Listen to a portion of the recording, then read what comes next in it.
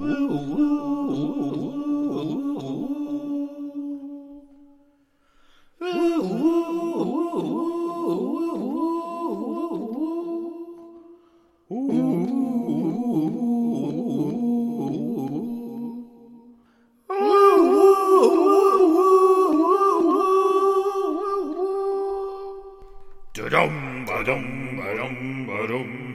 the internet, how's it going? Welcome to Disney Plus Ben plus Baby Yoda. Let me get that theme music off. There we go. All right. So we are going to talk about Chapter 6 today. Chapter 6, The Prisoner, which I'll be honest, I think this is my favorite episode of the whole show. It's definitely my favorite standalone episode. The finale does a lot as far as the overarching story, but I think as just a standalone adventure, this is my favorite episode. I absolutely love this one. So I'm really stoked to talk about it. So here we go. Chapter 6, The Prisoner. All right, so Chapter 6, The Prisoner, originally debuted on December 13th, 2019. The episode is directed by Rick Famuyiwa, who I think is a name to watch. His film Dope from a few years ago was absolutely fantastic, and he's very involved in the Mandalorian show as a whole. And I think he's someone that Marvel and Disney have their eye on to potentially direct some Star Wars and some Marvel, which you should be excited about. Watching this episode should be proof of that. So the story is by Christopher Yost, who has worked on some of the Thor movies. He was one of the writers of Thor Ragnarok, which is an incredible movie, as well as Dark World, which is not an incredible movie. And then the episode was written by Famuyiwa and Yost together. So I really love this episode. I think this episode's really fantastic for a plethora of reasons that we'll get into. But I do think that the main theme of this episode themes are cages and claustrophobia. And I think this is demonstrated visually, but it's also about the characters and their lives and their personalities. And this is an episode in which everybody feels a little bit trapped in various ways. And I think that, Mando is trapped in the sense that he has to take jobs to get some money to stay afloat and protect the child. The child is very much a prisoner in this episode, as he has to stay in his little bedroom, wardrobe thing, and can't leave the ship, and is stuck in the ship the entirety of the episode. And man, there's some really intense claustrophobia we'll get when we get to my favorite parts. There's a scene with the child that is, I just think, truly troubling, and it stresses me out to watch. And then, of course, the prison ship itself, right? I mean, it is literally a series of cages, and couldn't be more obvious there. But the way in which Mando kind of turns the table on the crew when they once they betray him, and they all end up becoming prisoners of their own inside of this, this prison ship once Mando takes control of it. And so I do think this episode, part of why it's one of my favorites, or maybe my very favorite, is that this episode tells its own complete story in a way that no other episode does. This one would work as a short film. You'd be a little bit confused about what Mando and the child's relationship is, a little bit. But if you were to add 10 more minutes just describing their relationship and explaining their stakes and their conditions, I think that this would be a standalone movie, no problem. I mean, I guess if you only added 10 minutes, it'd be short, but you get my point. But it truly is about feeling stuck and trapped in your circumstances, in your surroundings. And I do think that, there's this really interesting element of this particular episode, which is that we've seen the sort of seedy underbelly, the crime world, and, the Mandalorian guild, and we've seen where they live, underground, and we've seen the Bounty Hunters Guild and crime and murder and things like that. And now we see an even scuzzier subsect that is the criminals that will backstab each other. Even there's no code of conduct amongst these people. They operate outside of the Bounty Hunter Guild. And, I think that it's really interesting because this episode definitely ends up taking the side of loyalty, in that argument. It's not impartial. So those are the themes to me: are cages and claustrophobia.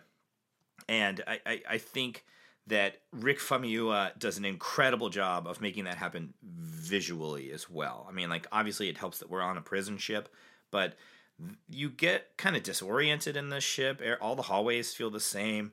Once the lights go down and turn red and there's the strobes and stuff, everything feels so claustrophobic and tight and trapped. And it's all about Mando finding a way out of that prison. He has to Shawshank his way out.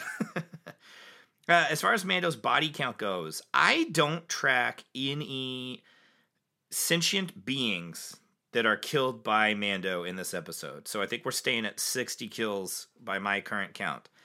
It looks like he kills Berg, but at the very end it reveals that he did not kill Berg. He kills Zero, but Zero's a droid, and we've decided it only counts sentient beings. I don't know. I mean, like, we didn't count IG-11, right? No, we didn't. So I think, like, droids, sorry if that's morally wrong. We're not counting droids. And then the pilot gets killed by Xi'an, not by Mando. So, yeah, I mean, he essentially, we'll get to him a little bit, he essentially orders the death of everybody on Rand's, freighter. But technically, he doesn't do it. It's sort of like Batman, where there's a little bit of a loophole. But it's like, Batman doesn't kill people. It's like, well, he just dropped that guy from a building. I think he's probably dead. Yeah, it's like, no, gravity killed that person, not Batman. I think there's a little bit of that here. So, all right, let's talk about my favorite parts. So my favorite things about this episode, I am a sucker for assembling a crew. I love Dungeons & Dragons and role-playing games, Final Fantasy. I love it when a ragtag group gets together. It's also my favorite part of any heist movie. It's why I liked Grand Theft Auto 5 so much. I love it when a team of flawed individuals comes together. And so, you like in Berg, you have the muscle, and in Zero, you have the brains, and in Mayfield, you have the face, and Xi'an, you have kind of the rogue. I like the idea that she throws things. It's an interesting wrinkle in a show about lightsabers and blasters and things like that. So I just like getting to meet all the characters, and I just absolutely love Bill Burr as Mayfield. What incredible casting. Bill Burr kind of famously doesn't really love Star Wars, and Jon Favreau basically cast him as a joke because of that. And I think he's just absolutely exceptional in this. I absolutely love Mayfield and everything about him. His gun thing that comes up over his shoulder is just so crazy cool. And the reveal of it is especially cool because, they're in that firefight. And then they're feeling very trapped, again, claustrophobic in a corner. And he pulls out, this apparatus over his shoulder that shoots a third blaster. Very, very cool concept. I absolutely love that. I love when they are on the Razor Crest, going to the prison ship, and there's this scene where they're all just kind of talking and chatting. Some of the best quotes from the episode are from that. It's very heavily implied that Xi'an and Mando had sex, which is like not a thing that happens very often in Star Wars. Star Wars is fairly, for the most part, asexual, and so that's a kind of interesting development and moment. There's the implication that he left his helmet on during as well, which is titillating. And I just love this moment. I mean, I hate it, but I think it's a very successful filmmaking, great direction by Rick Famuyiwa, where they end up finding the child in his closet, and they're like passing him around like he's a toy almost, and then they drop out of hyperspace, and he hits the ground and he screams, and it's just, oh my gosh, like it's weird to call it one of my favorite parts because I hate it, but it is really, really effective, and it really does generate a very guttural, paternal instinct in me, and oh my gosh, I hate it. Ugh, protect the child, please. Take care of LBY. So once they board the prison ship, like I said, there's that scene where the robot gun hand comes out and starts shooting. I love that moment, and specifically, I love when Mando sneaks up from behind and just slaughters the droids. And it's some of the most guttural violence we get. I think it's a good use of, hey, we can kill droids, and it can be really violent, and we can get away with it, because instead of blood, it's oil, and, I really like that choice. But I think that Rick Famuyiwa does a really great job of directing some very visceral, intense violence here. I mean, like, Mando eviscerates these guys, and it reminds you that he is very bigoted against droids. I mean, he kind of hate kills them, and it's intense. And if they were aliens or humans or more organic beings, I think this would be a really kind of gruesome, tough scene to watch. I love the flip of like once they find Quinn and they kick Mando into the prison cell. That when Mando gains control of the prison ship itself, that the episode shifts on a dime, and I think this is absolutely incredible direction from Rick Famuyiwa. Which, by the way, I really hope I'm pronouncing that correctly. I've looked it up, and I think I am. But there's this moment where it switches on a dime from heist episode, from like heist movie, to horror film. Like full-blown horror, and it happens on a dime, and it's so cool. Because when it's heisty, everything is well lit, the crew's getting around, everything is going smooth. And then all of a sudden, all the lights go out, they're replaced with red lights, there's like darkness and strobes, the horror, like the score changes to sound like a horror soundtrack. Suddenly there are these like really squeaky strings, and like it's so intense, and it's such a great stylistic shift, and you almost don't even notice how deeply it's changed until you cut back and forth from what's happening on the Razor Crest with Zero and little baby Yoda, and then cutting back to the horror that is happening on this prison ship, and then just kind of one by one, almost like Michael Myers or Jason, Mando is just sneaking up on these guys and taking them out. And the first time I watched this episode, I thought he was killing every single one of them, and I was like, this is like dark for Star Wars. And it's still pretty dark for Star Wars, but the thought I had at the time was that he was killing all of them, and it was like, whoa, the main character of this Star Wars show is murdering all these people like a monster from a monster movie, like a slasher. Like, this is crazy. And it still ultimately has that effect. It's so intense. And I love that once Mando gets back on the ship, there's this great bit of like little baby Yoda sneaking around, and he's kind of trying to like trick Zero. And he ultimately goes back into his room, and Zero pulls out his gun, and he's about to shoot. About to shoot the child, and then the child holds up his hand to use the Force, and he's gonna like try to, I guess, like blow up Zero. And there's this moment where it's shot and directed so well. Again, keep an eye on Rick Famuyiwa. He's just incredible. This is the best directed episode of the show. And there's this moment where you really think, oh my gosh, the child just exploded this droid with the Force. And then it's revealed, nope, actually Din was behind him with the blaster, and he shot him in the head. And then like the child looks at his hand, and he's like, did I do that? That's wild. And I absolutely love that moment. And then for the final moment that I just absolutely love is the last scene. They land, and Mando lands on Rand's ship, delivers Quinn. And right as he's leaving, Quinn hears this beeping, realizes that Mando has placed this tracker fob on him. And right as the Razor Crest is leaving, these 3 X-Wings pop out of hyperspace. And what's really cool is they're piloted by 3 of the main directors of this show. Dave Filoni, Rick Famuyiwa, and Deborah Chow are the 3 pilots. And I love that, Dave Filoni, we've talked about him. He's like the biggest Star Wars fan in the whole universe. And this is his in-canon live-action performance, and his character's name is Trapper Wolf, which it's so cheesy, and I love, this is like literally a dream come true for every Star Wars fan. It's like to appear in canon in a Star Wars movie or TV show, and his character's name is Trapper Wolf, which is so cheesy, and I love it. But so then, they seem to blow up Rand's freighter. They certainly wreak some serious fire on there, and we have every reason to think Rand and Quinn are dead. And then Mando and the child leave, and Mando hands the child the little ball that goes on top of the joystick, and then it's all wrapped up, like almost as if it was like an episode of Full House. It's like a weekly sitcom. So those are my favorite parts of the episode. I absolutely love it. It's just really, truly exceptional. And so let's go on to best quotes. I can get you more credits. I can bring you in warm, or I can bring you in cold. So almost all the best quotes, I'm not gonna lie to you, they're almost all Mayfield. And here's why. Din barely talks at all in this episode. This is a very physical, nonverbal episode for Din. And it works very well because Bill Burr's performance is so exceptional. He just eats up all the oxygen in the room. I mean, this is such a charismatic performance. It's so charming. I really, really hope that Mayfield is back. I think that scene at the end where we see that Berg and Mayfield and Xian are still all alive, I think it's very deliberate to plant the seed that, yeah, they'll be back in season 2.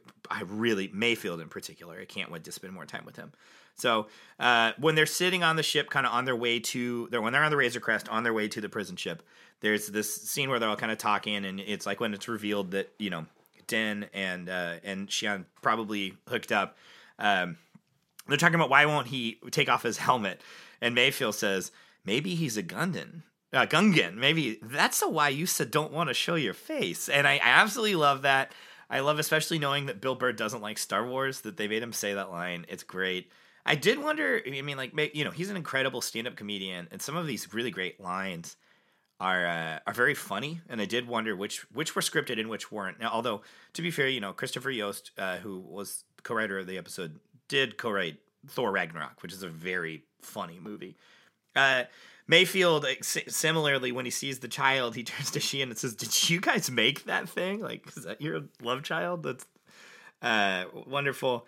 And then there's a scene that like really heats up where it's only supposed to be droids on this prison ship, and they come across a human being who is actually played by the actor who voices Anakin Skywalker in the Clone Wars animated series. A little trivia bit.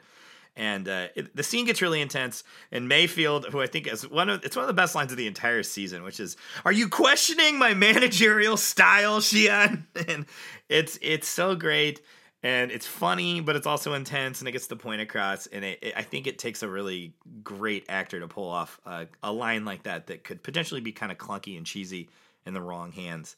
And then my last quote that I really love is, when Zero loses communication with everybody else, he's on the Razor Crest, he's coming in, and he loses communication, and he goes, "It seems comms are no longer functional. Therefore, you cannot hear me." And I do love that as a touch for, like, a droid. Like, it has this computer brain, and so he has to go through the whole protocol, whereas, like, a human would just be like, the comms aren't working. And I love the idea that, like, a droid would have to be like, well, they're no longer functional, which means you can't hear me, and it has to, like, solve the problem in its head. So I really love that. Yeah, so those are my favorite quotes. So let's we're about to wrap up here. Let's move on to the final segment of the show, which is winners and losers. I suggest a new strategy, R2. Let the Wookiee win.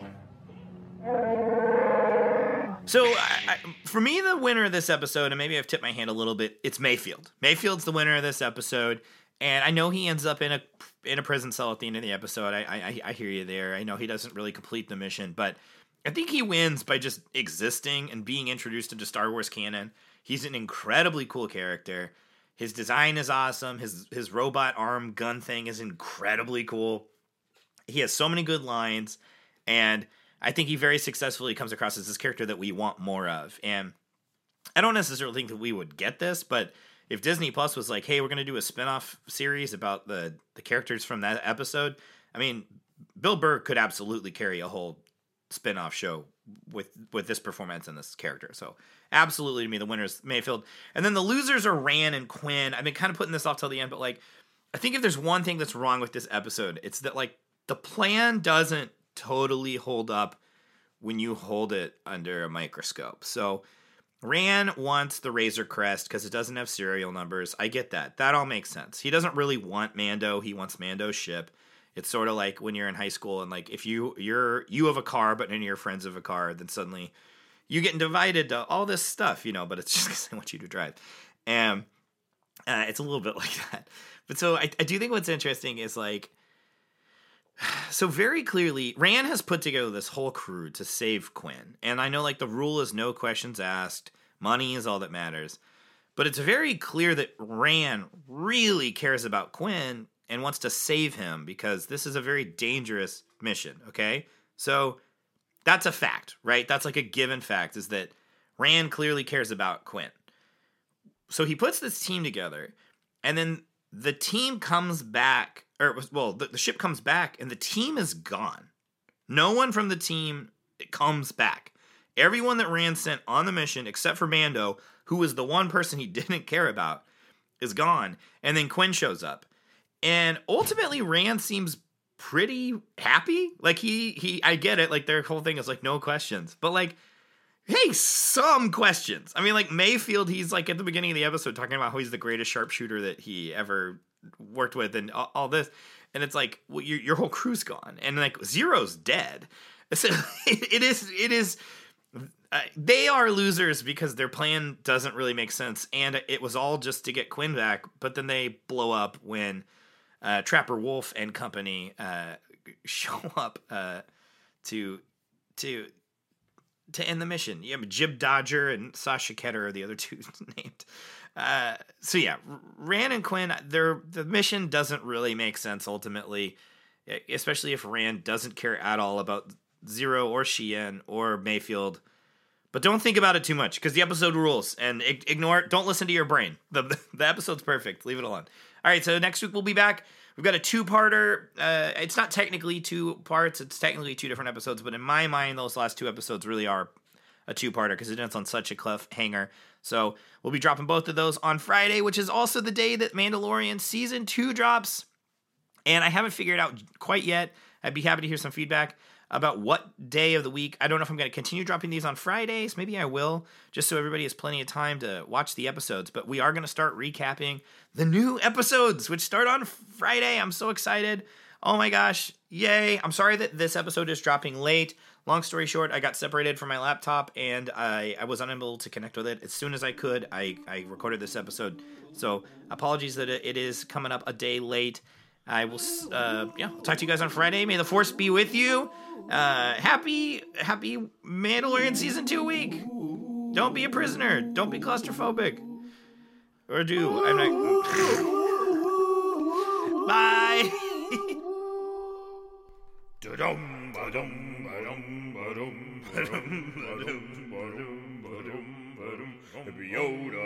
Baby Yoda, Mando.